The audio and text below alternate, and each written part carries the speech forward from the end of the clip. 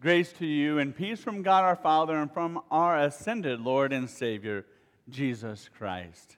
And then he opened his mind, he opened their minds to understand the Scriptures.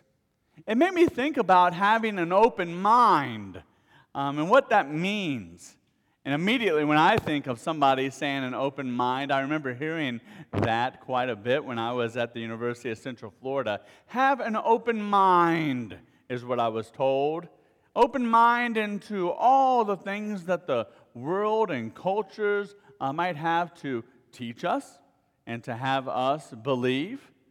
I even took a couple of Christian courses at the University of Central Florida. Come to find out, they were Christian critical courses, courses critical of Christianity. But that's the way of our world, isn't it? And I was supposed to have an open mind to this. And what was interesting is if I presented or offered in class anything from Scripture, guess what my mind was? Closed. I had a closed mind.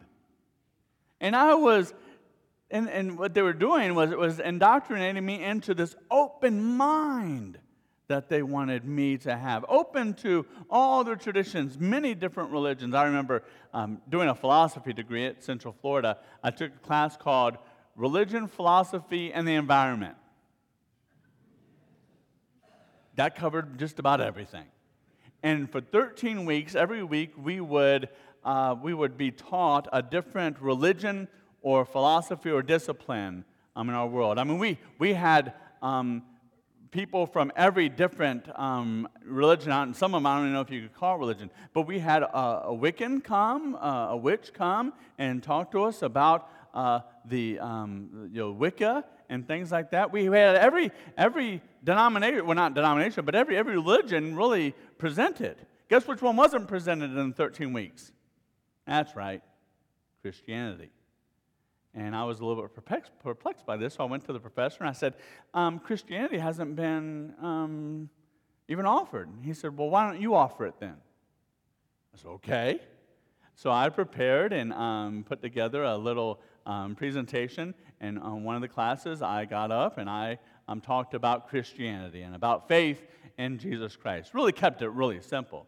I remember a couple of the other Christian students came up and shook my hand and said, thank you so much for doing that. But long story short, that's what the world wants. The world wants you to have an open mind.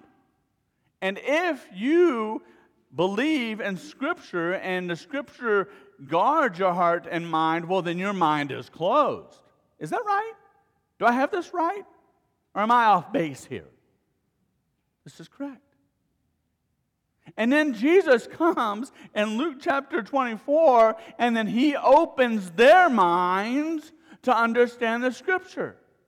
So the reality is this: an open mind in the world is a closed mind in Jesus. Is that right? An open mind in God's Word is a closed mind to the world. Is there any way to make this work on both sides? The answer is probably no. The answer is actually no. Because the way of God is not the way of the world. And the way of the world is not the way of God. That's very clear in Scripture. God himself says, my ways are not your ways, and neither are your ways my ways, says the Lord God Almighty. And so he opens their minds to understand the Scriptures. And this open mind, it really, and when this happens, when God opens your mind to understand the Scriptures, you start seeing God doing some miraculous things in your life and in your world. You didn't miss it, did you? This past week, God performed a miracle. Do you remember last week?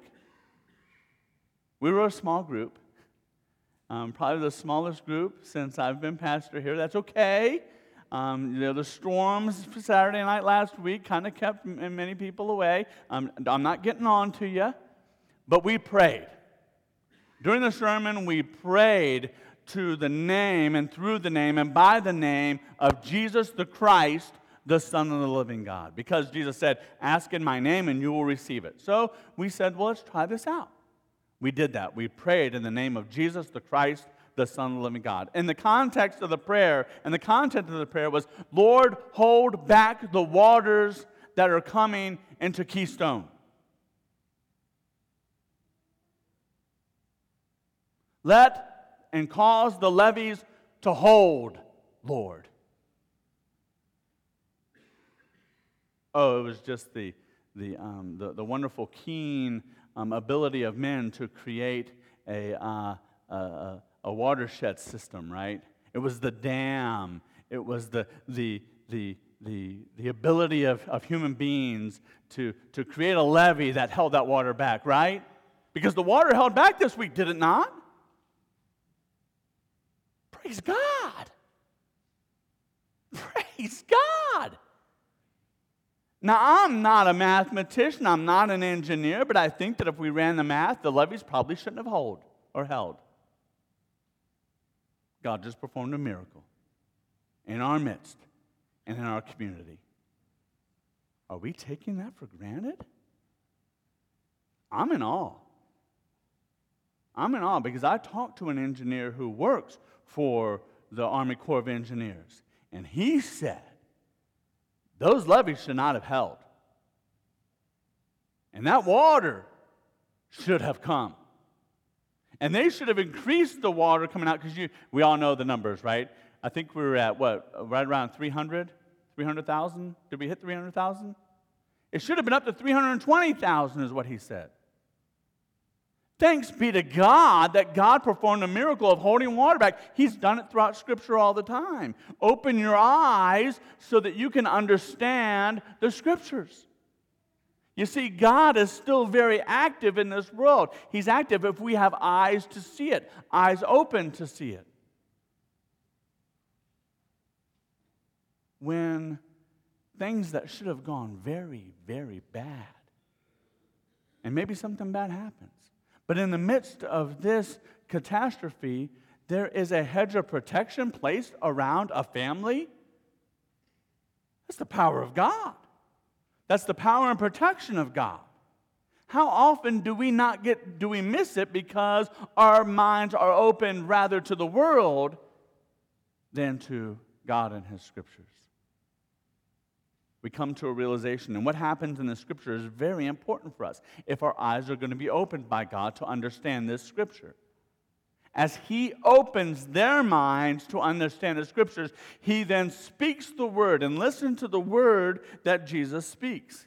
He told them, verse 46, after He opened their minds to understand the Scripture, these are the words that He tells them, that they will now be able to see. This is what is written. The Christ will suffer and rise from the dead on the third day. And repentance and forgiveness of sins will be preached in His name to all nations, beginning at Jerusalem. If you were here last week, you heard it. Why is this happening? Why are the floodwaters coming? Why any catastrophe in our life? Why any disaster in our life? It is always a call from God for us to return to Him, to repent, to move away from the world, not have an open mind to the world, but now have an open mind to Scripture, to return to God. Repentance preached. The forgiveness of sins preached. And you, all of you in this room, and all that heard that day are witnesses to these things. I am going to send you what my Father has promised, but stay in the city until you are clothed with power from on high. Everybody in this room is clothed with power from on high. You were baptized and clothed with the Holy Spirit through your baptism and washed. And now you place on the garment of Christ's righteousness through the water and through the word of God. And now you are witnesses of what? Witnesses that those waters were withheld by God Almighty, not the will of man. That in your life, God has placed a hedge of protection around you, and if that hedge of protection is lifted around you, well then guess what? Praise, glory, honor, and worship be to God. Whether hedge of protection or a lifted hedge. In all things, whether we call it good or bad, God is going to work for the good of you who love Him and have been called according to His purpose. It's going to be praise. It's going to be worship. Worship, praise, glory, and honor to God. Watch what happens in the text. When He had led them out to the vicinity of Bethany, He lifted up His hands and He blessed them. While He was blessing them, He left them and was taken up into heaven. Then they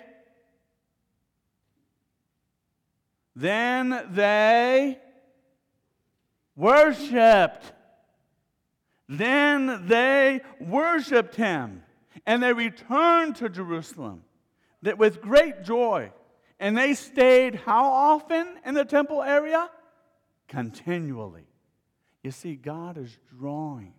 And God will always draw to Himself.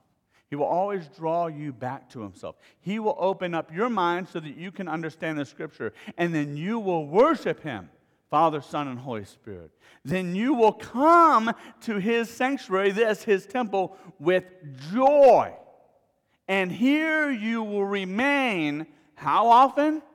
Continually praising God. If bad happens, what we would call bad, it's for the purpose of worship, praise, honor, and glory to God. If good happens to us and we are in good health, it's for worship, glory, praise, and honor to God. So that He might keep us together continually in this His temple, worshiping Him. That you might go out tomorrow and worship Him. You are witnesses of these things. So when someone says to you, wow, wasn't that great that the dam held back the water and the levees held back the water, what can you witness? You don't know? You witness to people, you say, thanks be to God Almighty. And then they will say, what are you talking about? And then you say, I believe that God held back those waters. Why do you believe such a thing? Because we prayed for it. We prayed for it. The church on earth prayed for it. It wasn't just Christ the Redeemer, just letting you know. There were a lot of people praying that the waters would hold back last Sunday. I saw a picture of Governor Stitt. Guess what he was doing with the leaders? Did you see that picture? He was praying. The governor of the state of Oklahoma with the people who are in charge of this emergency were praying. Guess what God did? He answered the prayer. You're witnesses of these things. You are a Christian here today because somebody witnessed to you these things. Someone will become a Christian one day because you witnessed to them these things. All worship, all glory, all power, and all dominion belong to God. We worship Him. He gathers us together continually so that we might go out and then become witnesses. God did it. Amen. And now may the peace of God that transcends our ability to understand, may it guard your hearts and your minds, always never focused on your Lord and Savior, Jesus Christ. Amen.